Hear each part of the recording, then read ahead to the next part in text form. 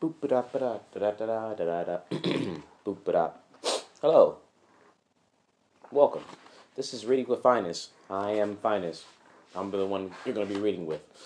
I'm reading Franz Kafka, shorter of the short stories of his. Not so much a poem, more like a little paragraph. Sometimes more than a paragraph. Sometimes it's a page. Sometimes it's less than a paragraph. Um, I wonder what is a poem a short story? I guess it's who knows. Well, anyways, follow me at Finest Does the Art to see me do illustrations. Um, yeah, I'm gonna read this story to you. It's passerby. Passerby. All right.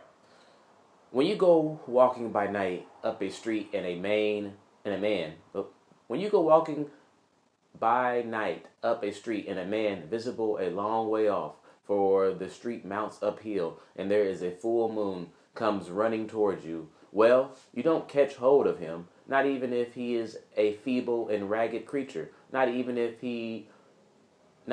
someone chases yelling at his heels, but you let him run on, for it is night, and you can't help it if the street goes uphill and before you in the moonlight. And besides, these two have maybe started that chase to amuse themselves, or perhaps they are both chasing a third. Perhaps the first is an innocent man, and the second one wants to murder him, and you would become an accessory. Perhaps they don't know anything about each other and are merely running separately home to bed. Perhaps they are night they are night birds. Perhaps the first man is armed. And anyhow, haven't you a right to be tired? Haven't you been drinking a lot of wine? You're thankful that the second man is now long out of sight.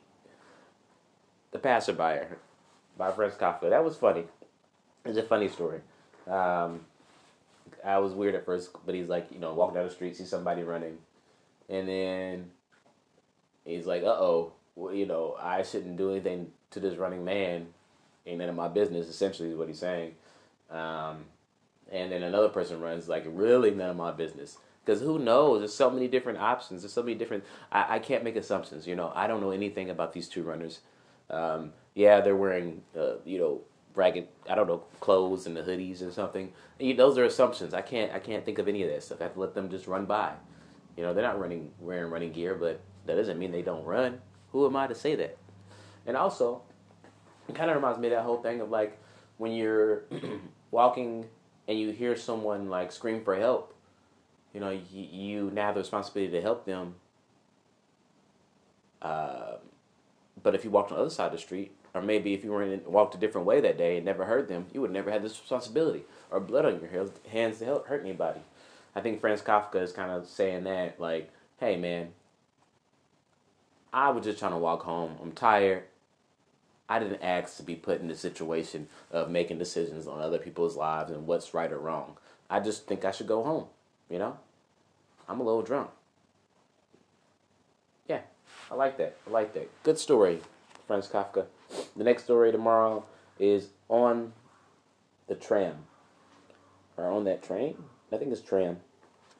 Well, thank you for listening. This is Reading with Finest. Someday Science with Finest will come around, or I can get off my name's dick.